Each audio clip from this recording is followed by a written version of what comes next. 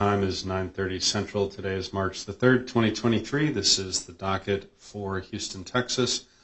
First on the docket this morning, we have the jointly administered cases under case number 22-90341, Core Scientific. Folks, please don't forget to record your electronic appearance. That's a quick trip to my website, a couple of mouse clicks. You can do that at any time prior to the conclusion of the hearing, but that is how we record your appearance. First time that you speak, if you would, please state your name and who you represent. That really does serve as a good point of reference for the court reporters in the event that a transcript request is made. We are recording this morning using CourtSpeak. We'll have the audio up on the docket available for your download shortly after the conclusion of the hearing.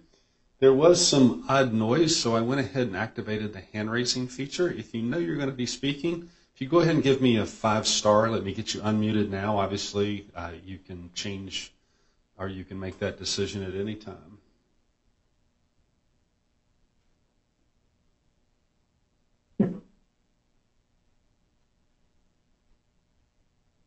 All right, Ms. Berkovitz, good morning to you. You want to start us off and give me an update as to where we are? Yes, good morning, Your Honor. Can you hear me? Loud and clear. Thank you for asking. Bernice Berkovitz from Wildgashville for the record. I understand, although they will confirm for themselves, that both of the ad hoc group of equity holders and the ad hoc group of convertible note holders have agreed to the construct that the court suggested on Wednesday in relation to the appointment of an equity committee. We've all gone back and forth a few rounds on a proposed order and have made some progress. However, there is still not agreement on the proposed terms. Primarily, the disagreement is between the ad hoc equity group and the ad hoc convertible note holder group. We did just get a revised version right before the hearing started that we're going through, but if it makes sense to the court, I will turn it over to Mr. Meisler to advise the court on what the open points are. Certainly. Thank you. Mr. Meisler, good morning to you. Mr. Meisler, do you perhaps have me muted from your side? I can see you talking, but we can't hear you. And had you hit 5-star? I guess I should have started there. And Your Honor, just for the record, Noel Reed is on as well for the ad hoc equity group. I don't seem to be able to get the video. It's just spinning on joining session for me, but I am on the audio. So I will tell you this: if you're seeing the spinning, that tells you that you don't have a sufficient internet connection that it will pass the video.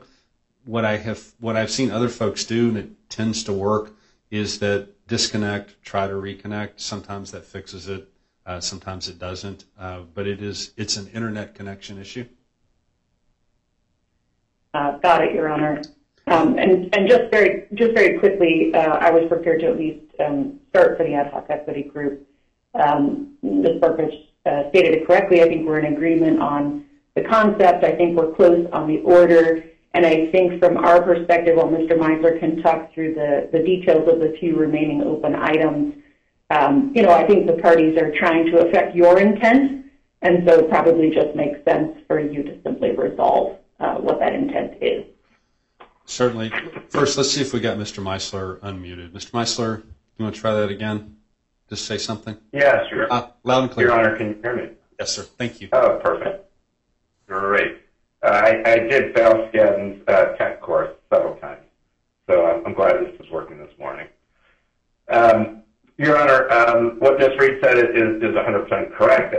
You should hear also from Mr. Hansen, but at its core, we're in agreement on the proposed resolution suggested by Your Honor. We did have a meeting with our client group yesterday, and we had overwhelming support by the group to move forward on the terms that you suggested.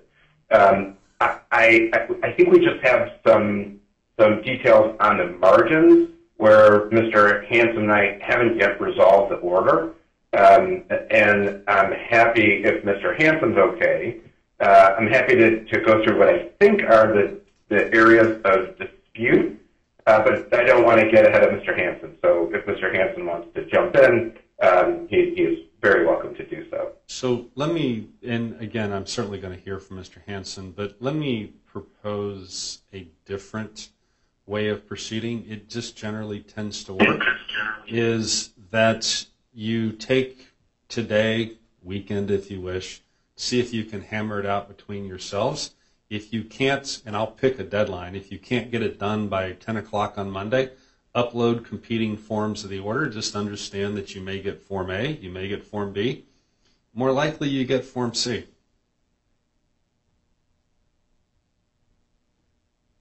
Your Honor, that would be fine with us, although I would ask, and especially in light of previous comments that you've made, I would ask that we submit an order by close of business today. All fine by me. All fine by me. I was just trying to recognize that you folks have other things to do other than work on this order. I was just trying to give folks flexibility. Mr. Hansen, didn't mean to not give you an opportunity.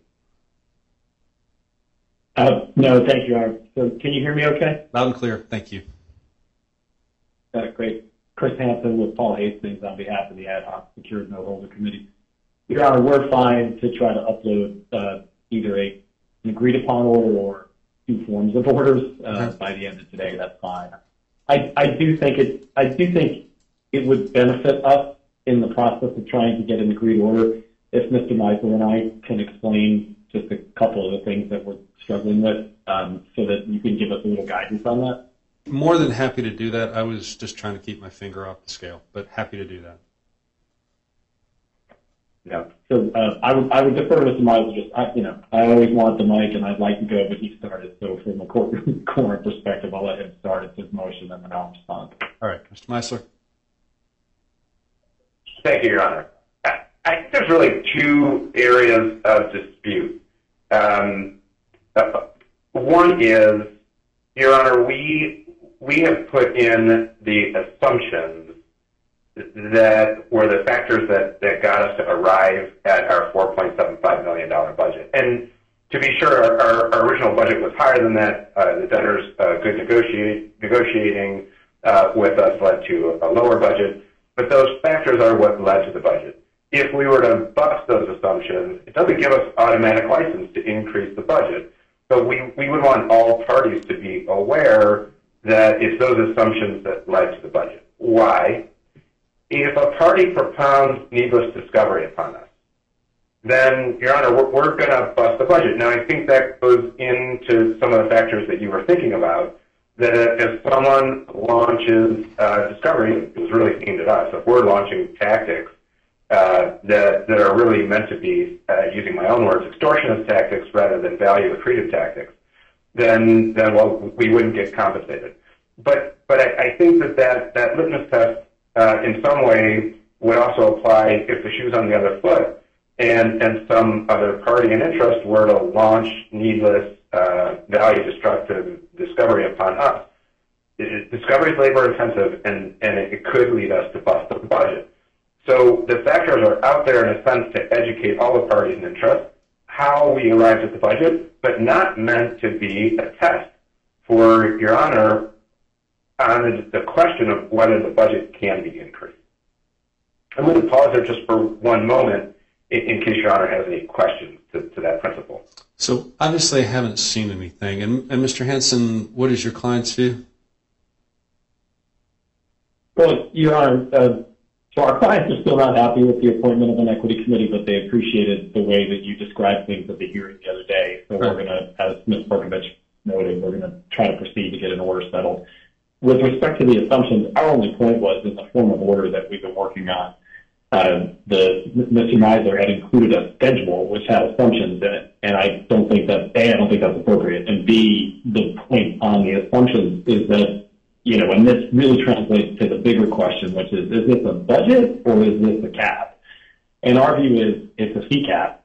That cap is only subject to increase by further order of the court, and as the court noted at the hearing the other day, the court might not even agree that they can go to the cap based upon your analysis later if people choose to object. And so my point that I was debating with Mr. Meisler was, you know, whatever basis upon which you agreed to cap yourself at $4.75 million for all the professionals for the equity committee, fees, expenses, and expenses of the members themselves, that's your business. We don't need to have an order that notes what the assumptions were that went into that, because that would give some intimation that if those assumptions were no longer valid, for some reason there's a better reason to increase the cap. That's something that you can consider at a later time. So this one's really easy for me, if it's helpful, is that the equity committee and the debtor agreed to a cap of $4.75 million, and that cap can't be exceeded absent further order from me. And I'm not going to be constrained by any consideration because I don't know what I don't know. And so if there's a request that's filed to exceed the cap, I'll take it up based upon what I know at the time that the request is made. Hopefully that helps move that issue along. Your Honor, on that, yes, Ron Meisler, on the fee cap, well, we understand that if we exceed the $4.75 million, we being the equity committee, for advisor expenses, then we can't get paid by the estate unless your Honor orders otherwise. Right. The reason why, and maybe just semantics, the reason why we use the word but as opposed to cap is our concern is that it could limit the pool of advisors that are willing to be hired by the equity committee. Absolutely. We would of course make it absolutely right. Could. We would of course absolutely make it could. Exactly. We want to enable the best advisors to pitch and be retained by the equity committee, understanding that they will not get paid if the budget is exceeded and your Honor doesn't order otherwise that they could get paid. But that semantic difference could be the reason why a senior management team of a law firm or a financial advisor may choose simply not to pitch. And again, our principal motivation here is we would like the best advisors to be able to represent this group, totally understanding agree. the risk. Totally agree, and I can't imagine that you're going to talk to someone and ask them to make a pitch of a group that doesn't know me, and I would think that alone would give them a degree of comfort. If not, then they're just going to have to make a business decision. It's just easy for me. So what's next? Your Honor, I think that's it, although I don't have, so clearly the word cap will be in that order, but I don't have clarity on the assumptions that built up that number, which we'd like because again, it doesn't bind the court in any way. Yeah, but it just puts other parties. So take the decision-making process out of it. It's an agreement between the ad hoc equity committee and the debtors. It's 4.75. I'm not going to look behind it. And again, if there's a request to increase it, I'm going to base it on what is important to me and what I know at the time, not today. Not going to consider anything on a list that exists today. Or I'm going to say I'm not going to be bound by anything on a list today. I'm going to hear what the arguments are at the time. So let's get rid of the list. Let's move on. Thank you, Your Honor. Mm-hmm. Unless Mr. Hansen has something else, I think those are the principal areas of dispute. Okay. Mr. Hansen, anything else?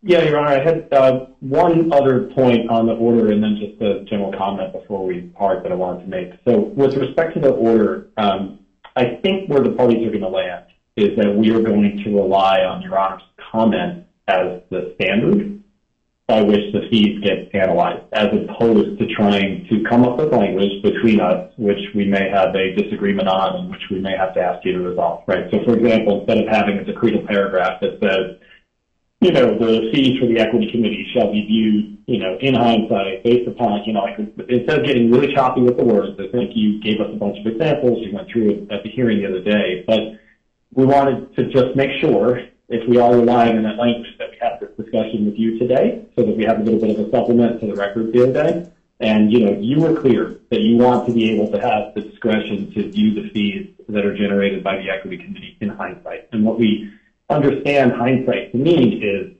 at whatever period you're looking back, sure, you're going to assess whether the fees were reasonable at the time that they were incurred, but you're also going to assess them having the benefit of the result that was produced as a result of the act that was taken, as well as the factors that are existing in the case at the time that you're looking at them. And you're not going to be constrained by saying you had to go back in time to look at it then. So we're in our mind, while you didn't go all the way to say, I'm going to look at it on a substantial contribution type standard, effectively what you're saying is you always have the discretion to look back across these fees whenever it is, based upon where you are, and you're really guided by the fifth factor that you added to the Pilgrim Pride analysis, which is what difference did they make? And so we wanted to just make sure that we were all clear there, so that when we say we're relying on whatever you had told us was going to be the standard, rather than try to describe your words ourselves, that we were clear on what that standard is. No, I think that's right. And I think if you look back, I've been entirely consistent when I added that additional requirement to Pilgrims. I think that's actually in another case and in another order, but that shouldn't be a mystery to anybody. I mean, look, guys, you're just going to have to accept a little bit of this on faith. You know, I spent 20 plus years as a professional. I understand that you like to be paid for the services that you provide. I am certainly not out to make a point with any professional. But we're in a unique situation here, and my focus is exactly as I said at the hearing. It's on the debtor and the business and the employees and whether or not there is a path forward here. And just to be entirely transparent, I'm simply reserving the right to exert leverage on everybody to move this forward. You know, everybody does their job. I can't imagine there's a problem. People don't do their job, and for instance, if I ever have to revisit the snippiness issue that I raised at the prior hearing, okay, I mean, everybody had fair warning at that point. But this is not an I got you. This is not a I want to make a point about rates. I'm not. I think I've said 1,000 times, rates are driven by the market. I'm a big believer in the market. Just do what you know you're supposed to be doing, and I can't imagine there's an issue. But I am reserving the right to come back and revisit this if, in fact, my assumptions about any or all of you turn out not to be correct. I don't know how I could be any more transparent than that. And Your Honor, this is Noelle. We thought you were perfectly transparent, and that was the basis on which we advised our client and secured their support. And we're very comfortable with the guidance that the court gave previously. Okay. Mr. Hanson, did I say something that was any different than what I said the other day or that I've previously said in other cases? No, Your Honor. I think we're good with what you said the other day. I just wanted to make sure that we were all clear because, again, I think that's a better stance. I again suggested that we agree with it, that it's better to do that than it is to try to describe in our own words. And to your point about moving this case forward, I wanted to touch on this, right? Ms. Perkovich gave you an update the other day. They're now 2 months into the case.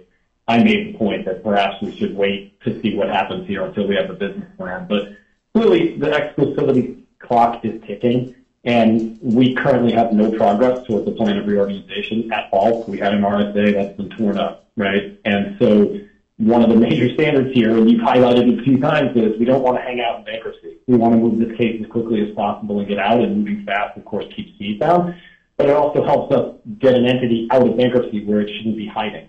And so we want to just point out to the court that clearly there may be an exclusivity extension coming. We hope to see significant progress on the plan by that point in time, but we can't do that without the debtors having a business plan and the debtors getting around and trying to negotiate with everybody. So we look forward to that happening, and we hope it happens soon. And I'd also just note for the record, Judge, to your point about the fragileness of this business, price of Bitcoin dropped for almost 5% overnight last night. And so it's... For whatever reason, I now look at it every day. Yeah. Welcome to the club.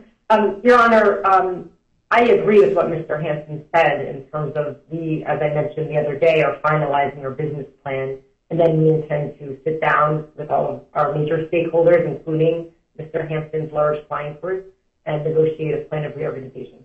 Got it. And again, if it's helpful, and I mean this sincerely, if anyone, it doesn't take a lot to get a status conference if there's an issue that you believe I can be helpful on. I want to be helpful to the process. I'm here to resolve disputes, but I also want to be helpful to the process. And again, I want to get you all focused on the next part of this, which is why I've kind of been a little pushy with respect to this issue.